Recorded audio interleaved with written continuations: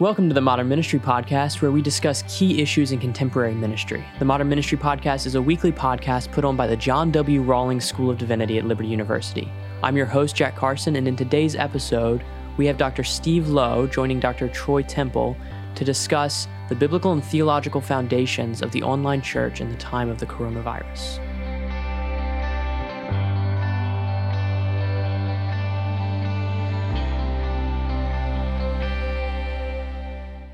Well, Dr. Steve Lowe, thank you so much for joining us today on the Modern Ministry Podcast. It's a privilege to spend some time with you. It's always a blessing just to hear from your point of view and perspective with the wealth of experience and knowledge I know that you've gained over the years. And it's definitely been a blessing here. There's no doubt that in these days, everybody's asking a lot of questions. Many people run to the forefront of this and try to say, let's do it this way.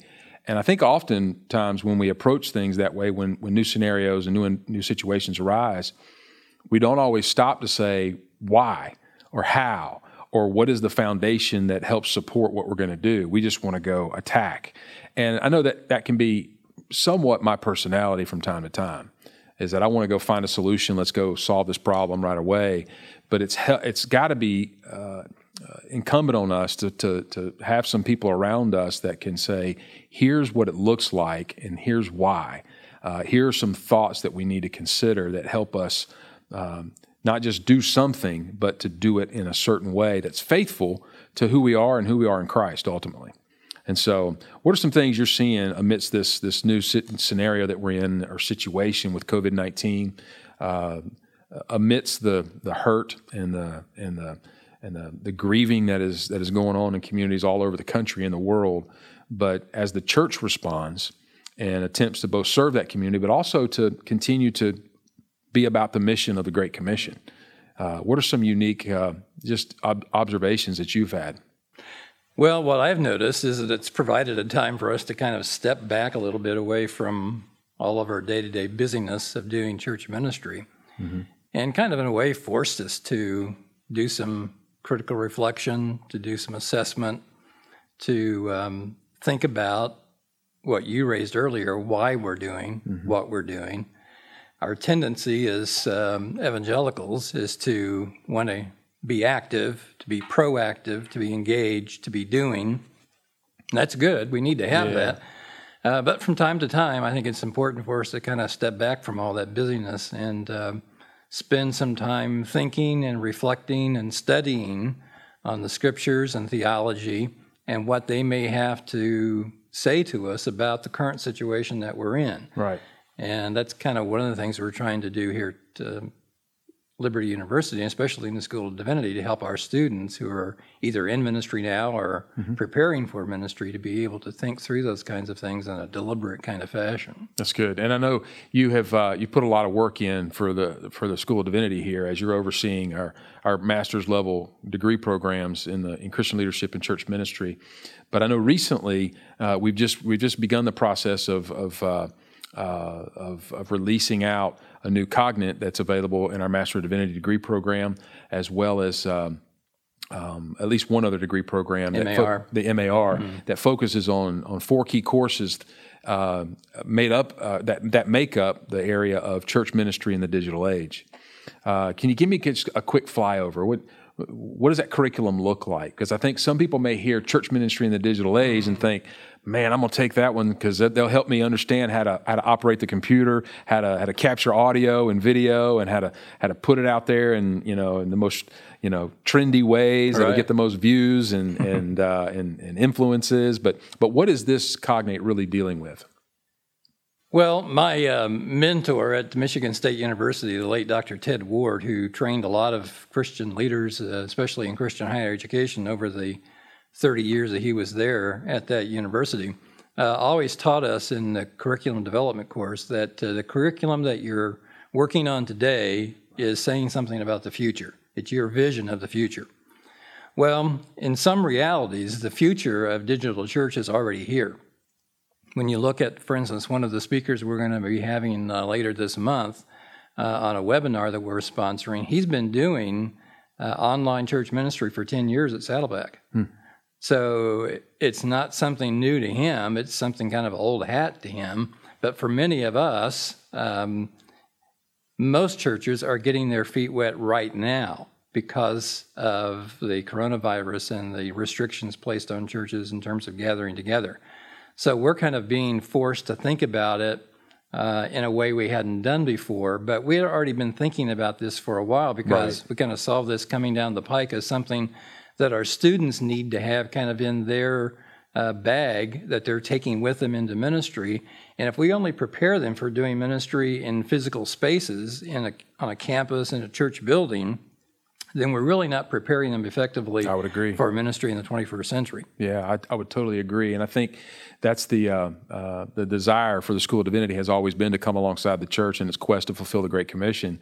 And we're seeing, because of Corona, we're seeing the church really thrust into a new dimension of accomplishing that in the areas of technology and social distancing and using media in those methods to be more effective. But there's a lot of struggle going on, no doubt. And I really appreciate the way you mentioned that because it has been something the School of Divinity has been thinking about, and because it's not just something that is here now, it's where we were headed even before this.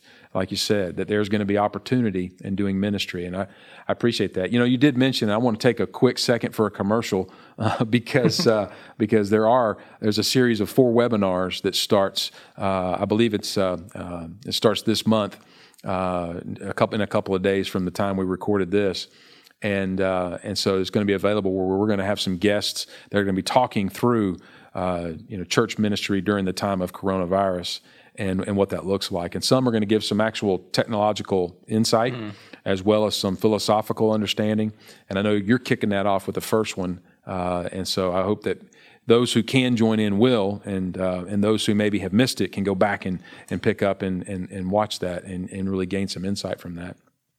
So as we think about church ministry in the digital age and where we've been and where we're going, one of the things that always I think needs to be asked is, are we doing something in response to something, or is this something that predated the current situation? And we just mentioned we are doing something in response, but this predated this particular situation. And so I wanted to move this to maybe talking about church ministry in the digital age from the sense of understanding what it looks like for us to engage in spiritual formation. What does discipleship look like? How do we still connect in community?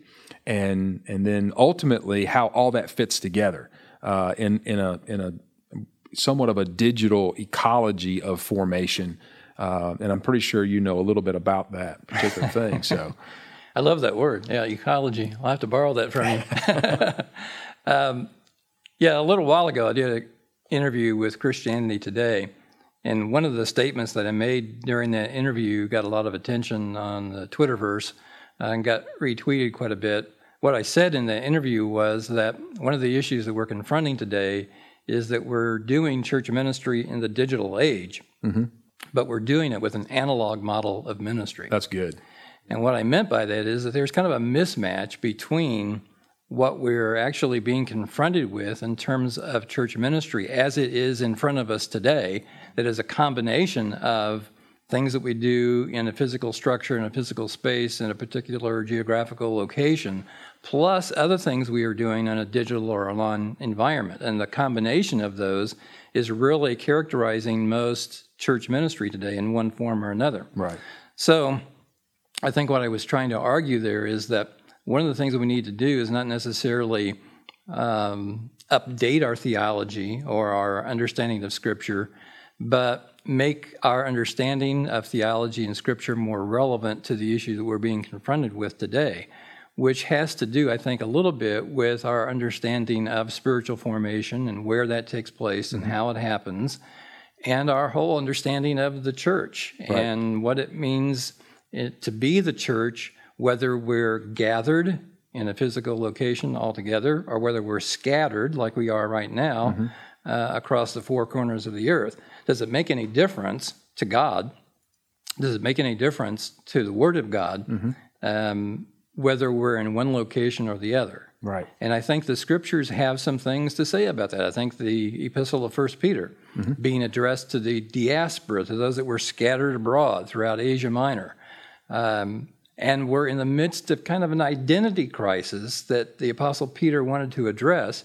Yeah, who are we now that we're not gathered together anymore? Right. We're scattered across the face of the earth. Are we still the people of God? And he comes back at them in chapter 2 and says, yeah, you're a chosen race, royal priesthood. You're a people called out. You're a spiritual house, a spiritual ecology who can offer spiritual sacrifices to God. So I think there are a lot of things in Scripture that have some relevance to our situation today. We simply need to make those connections and be a little more deliberate about it. Absolutely, and I think those comparisons to the diaspora as well as to other narratives throughout the Old Testament and the New Testament, where both God's people are scattered and somewhat sparse in some different locations, but then sometimes they're also sent, and there's this. In either case, there's a separation, a proximity relationship to the local church that is necessary, and it's actually part of the mission, that you're not to stay in one place. Even the Great Commission, we understand that to mean it's a commission given to us as we're going, be about making disciples. And so there's not just a sitting down in one place. And while this situations like this probably create some discombobulated, orientation for many of us at differing levels, we still need to, reflect back and ask this question: God, how are you sending me? Or are we being scattered for another purpose to meet other people? I think that the connection point is important, and I know you mentioned that word ecology, and when we use the term and say that and speak the term ecology of spiritual formation, that's a term I know that both you and your wife have done a lot of research in and published in, and really, I think, helped to elevate what we understand that to mean here in the School of Divinity and our students. But talk to me a little bit about what is an ecology of spiritual formation. Give me the layman's term, and then what did that look like before COVID-19? And what does it look like after? Or are there really any marked differences? Yeah. Well, there is a relationship, I think, between what we might call a theology of place and an ecology of space. The Scriptures talk about both, I think. Yeah. You look at the Old Testament, you made mention of that in terms of the people of God there and their understanding of being sent to a location, to the land of promise. In Deuteronomy 14, Moses makes a lot of reference to the place where God will have his name dwell, right. The tabernacle and the temple, all of those very specific locations. The early church met in a specific space, in homes, in synagogues, and in other locations, some in caves. All of those places were important in terms of what they were saying about who the church was. But in addition to that, there is this idea in Scripture that a place is situated within a larger ecological frame of reference. Okay. Nothing in God's creation lives by itself. There is nothing in God's creation that can grow by itself. No plant, no flower, no tree. Well, the same is true in terms of humans in the kingdom of God and in the church.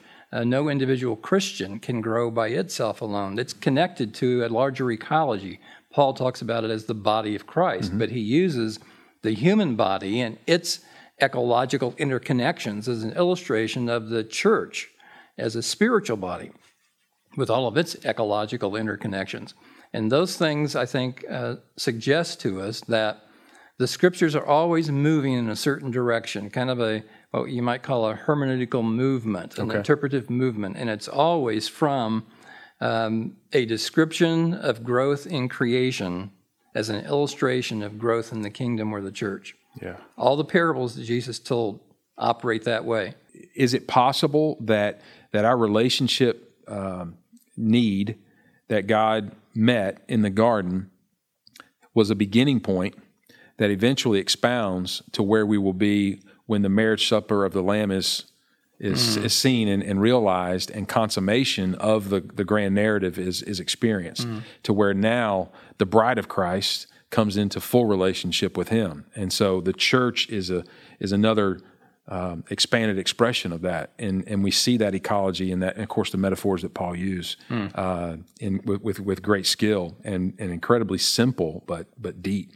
And I wonder if that is somewhat of a narrative progression all the way back from the beginning. So, yeah, and I think the kind of the centerpiece of that, or where it's all headed in terms of that grand narrative, is towards the incarnation of Jesus, his manifestation of God in the flesh. And for many, this is kind of their determining marker of whether or not an experience for Christians is authentic or not. That is the experience incarnational? Does it partake of the flesh? Does it have that physical component to it that Jesus modeled for us in his incarnation? And many of them will use that as an argument against any kind of non-physical context for Christian ministry of any kind. Right. You know, we've had to deal with that for years at Liberty in terms of the understanding of online education. You know, you just can't do that kind of stuff from a Christian perspective because it's not real, authentic, physical encounters. You need to have, as one guy said, the hot breath of the instructor blowing in the face of the student. Well, the problem with that is... And now we have that hot breath shading and fogging up the screen. It's a screen, I know, at a distance. At a distance. The problem I see with that thinking is Jesus is no longer here in physical form. He has ascended to the Father. He sits at the right hand of God, interceding on our behalf. The question then becomes, is that an inferior form of ministry for Jesus because he's not here physically? Right. Well, many would argue that from a church perspective, because we aren't gathered together physically. We really aren't the church. We're kind of a form of it, but it's not the real thing. You see that language a lot, real thing. Right. Well, the church gathered is the physical aspect of the church. The church scattered is the spiritual aspect, and one's not inferior to the other, just like it is in relationship to the ministry of Jesus. That's good. So we've got to be careful how we think about these things, because we're oftentimes saying things theologically we really don't mean. I like that. That's good for us to check those things. And I love the way you've been able to put some feelers and some handles on understanding the difference between who we are in Christ compared to how we've elevated the space that we experience that in, especially in traditional church practices. And that has been a struggle. And other guests we've had on the podcast recently, that's been one of the topics that we've really delved into, is that it's difficult right now, but people are starting to acclimate after 4 or 5 weeks now. They're starting to acclimate towards those rhythms, while some are still aiming towards that Sunday morning when the pastor and the church is making that available via the internet now. They're still focusing in on that time is when I'm really being faithful. That's where I am. And it's almost a disconnect even at a more pronounced nature than it was before. Because now you're doing that from inside the community where you live, whereas before we were coming to 4 walls, and it was obvious that we do something special in here. And now the something special is still coming from kind of those 4 walls, but we're in the community, and yet we're still organizing our spiritual life in some ways around that time slot, even though it's not a space, so we can try to recapture some of that space instead of being pushed out. So I asked that question. I mean, is there a difference? Do we need a better emphasis on who we are in Christ? What was the term that you had used earlier versus spaces? Talking about the essence of who we are versus the environment that we're in. Yeah. And I think, do we need, or maybe one way we need to think about it is, does there need to be a more emphatic pronouncement of an essence over, or maybe alongside, in any environment? So regardless of where we are, we really need to push back into who we are in Christ as the body of Christ, like you were saying, as Paul reflected back on that. Well, one of the things I want to try to do in this first session we're going to have on Thursday in the webinar is to deal with this issue from both a biblical and theological perspective. We've been talking primarily up to this point about a biblical perspective, but the theological emphasis needs to be brought to bear here too, in terms of some ways in which we can think about how our theology already prepares us for doing these kinds of ministries in a distributed environment. Okay. And I'm thinking of 2 primarily: the doctrine of the communion of saints and the doctrine of the omnipresence of the Holy Spirit. those two pillars, doctrinal pillars of the church that have been with us from the very beginning, I think inform our current understanding of what we're facing as a scattered community of believers. The communion of saints has been around since the first days of the church and is a long-standing historic doctrine that one theologian kind of summarized this way, that in the Spirit, believers are always present, never absent. So even though we're not gathered together physically in the same location, we are still present with one another because we have that connection through the Spirit who isn't constrained by time and space. Therefore, the in Christ connection that we have through a relationship to Christ continues as a church, as individuals, as a corporate body of believers, regardless of where we are physically in the world.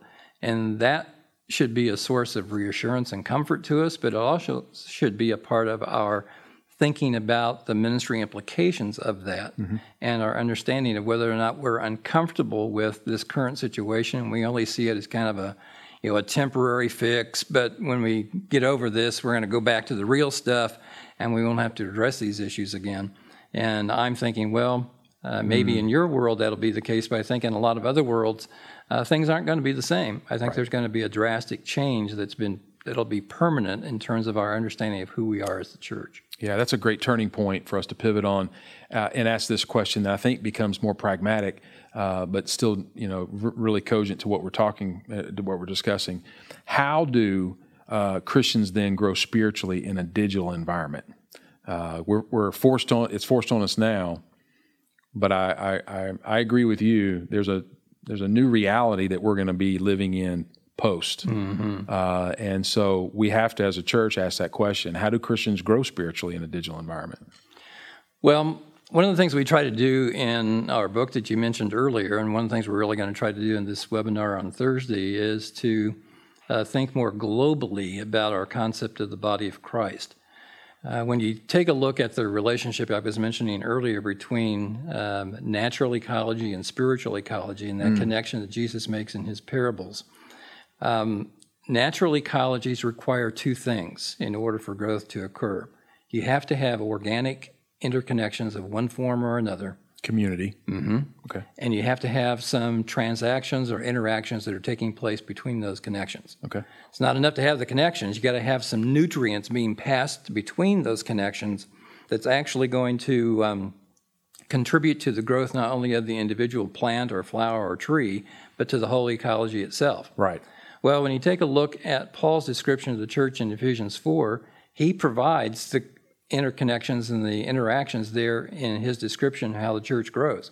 He uses words that describe being together, being bonded together, being growing together. And those connections of being built together are the spiritual connections that make it possible for us to be connected to Christ, but also connected to one another. Yeah. Through those, then, we are supposed to have contacts, the ligament contacts he talks about, or as Harold Hoehner describes it in his commentary, contagious contacts. That is, when we rub up against each other through these interconnections, whether they are in person or in space, doesn't make any difference because they're still there. Then the growth occurs. That's how the growth of the body happens, through the interconnections and through the interactions. And even though we're separated from one another physically, we're still interconnected to Christ and to one another, and we still have the capacity to share nutrients, spiritual resources with one another through a variety of means, using technologies that are available, but through old-fashioned means like the telephone or letters. The Apostle Paul used letters to communicate spiritual truth and insight to his churches. Yeah, the first instance of distance learning that we saw in Scripture. Which produced spiritual growth in his readers and hearers. Absolutely. So there is some power in that because, again, it is the Spirit of God working through those communications that makes them effective. There's I think a concept that we rarely consider, and I like to share this in a couple of different sermons that I like to encourage congregations with, and that is, if you're not growing as a part of the body of Christ, then I'm not growing. And if I'm not growing, then you're not growing.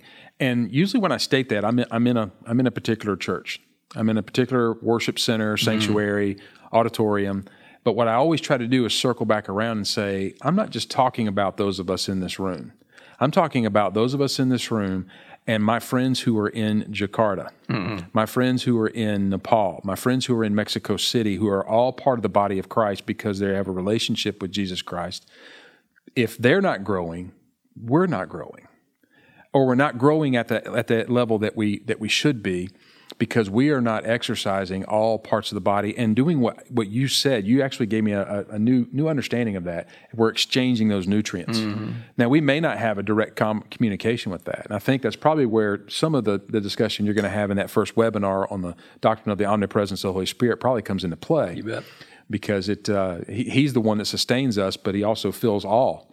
And we see that our responsibility isn't just that I work out one part of the body. And to go back to Paul's metaphor and his example, you can work on your bicep all you want and have one really big right bicep. The problem is you're going to be really impractical, and the rest of the body is going to be really a hindrance to you because the whole body's not growing. And that's usually what I try to convey when I say we all have to grow. In other words, we all have to give and take and share those nutrients, encourage one another, which is what Ephesians 4 helps to admonish us towards. You know, Troy, I think what we've done inadvertently is that we have kind of idealized and elevated this notion of physical presence as the only way that spiritual growth can occur, the only way we can worship, the only way we can be the church, the body of Christ. When in reality, many times when we gather together, whether it's in the church for worship or in a class on campus, that idealized notion of community really doesn't match up to the ideal. No. When we sit there in the same space in a sanctuary or worship center, that does not necessarily mean that we are interacting with one another and thereby encouraging one another and building up one another. Truly. You have to have those going on in order for the growth to occur. If you're just sitting in the same location, that doesn't mean necessarily that you're growing together as the body of Christ. Yeah. And we've kind of said that to have authentic Christian community, you need to be face-to-face because online you can deceive people. You can put up a false image of who you are. Well, that we do it every Sunday morning. Yeah, people do this all the time. Bernie Madoff would only meet with people in person. His $50 billion Ponzi scheme was built on his ability to fool people in person. He had a mistress for 20 years, and he told her, "Don't ever trust me." And yet she gave all of her family money to him and lost all of it. Larry Nassar, the coach for the gymnastics team, abused girls in front of their parents in gymnasiums, in the physical presence of other people. So that reality is not necessarily ideal. Or even accurate. Or accurate. Right. So we can't always put all of our eggs in that basket and assume that simply because we are together, therefore everything is solved. That's true. And you know, I think the piece that we're missing goes back to what you were saying in relation to how we grow spiritually in digital means as a digital practice. And that is we have to engage one another and encouraging one another towards growth and what Hebrews 10:24 says, towards love and good works. So when Paul or whoever wrote Hebrews, so maybe I spoke too soon, when they penned those words in Hebrews chapter 10, were they speaking of a place? Well, in the context of what they were doing, probably of a physical location. You need to come together in a physical location. Now, I don't think we jettison the physical location, but we've had an added dimension of how we can accomplish coming together. And so we're seeing it right now in real time. I mean, we're seeing all the little Brady Bunch, squares on the screen when Zoom groups are happening, or Microsoft Teams, or whatever software is being used, and people are now engaging. It's not just a tool; they're actually exchanging encouragement, admonition, teaching, and refinement of the walk of the Christian life, and through accountability even. And so it's important for us to see that. I agree with you that it's not. We don't subvert maladies by being in physical presence spiritually, or even in reality, just humanly. And so we miss that. The last thing I really would like to delve into, because honestly, we could go for hours on this, and I know you've got enough content to go for days and weeks and months and years. How do we form digital community, and then maintain it? without being held captive by the medium? Well, you have to be very intentional about it. You can't just assume that it's going to happen. I think we kind of get lackadaisical or kind of lazy when it comes to the fact that we have people in a classroom or in a sanctuary or in a Bible study all together. And when we're talking about distributed forms of communication and digital forms of ministry, you have to think through them a lot more deliberately, just like we do here when we put a course together. You can't just do it on the fly like you can in the classroom. You've got to have it all ready to go on the first day that courses meet. Well, the same thing is true in terms of digital ministry. You've got to have that thought through. You've got to have a plan of action. You've got to have things in place that are going to sustain it over the long haul, which is going to require not just technology, but also people. I was talking to Jay Cranda at Saddleback Church a couple of weeks ago, and they have about 100 people that assist him with online church. So it is a big enterprise and does require a lot of commitment on the part of the congregation to provide that kind of resource and that different way of delivering what it means to be the church. Yeah, intentionality and resource. That's good. Well, Steve, thank you so much for taking some time out of your day to be with us here on the Modern Ministry Podcast. It's been an encouragement, a blessing, and by the looks of your folder, we barely scratched the surface, if that. So thank you. I appreciate the opportunity. It's my privilege. Thank you. You just listened to the Modern Ministry Podcast put on by the John W. Rawlings School of Divinity at Liberty University. Please reach out to us at www.liberty.edu/divinity if you have any questions, comments, or concerns, and let us know if there's a pressing issue in your ministry that we should address in this podcast.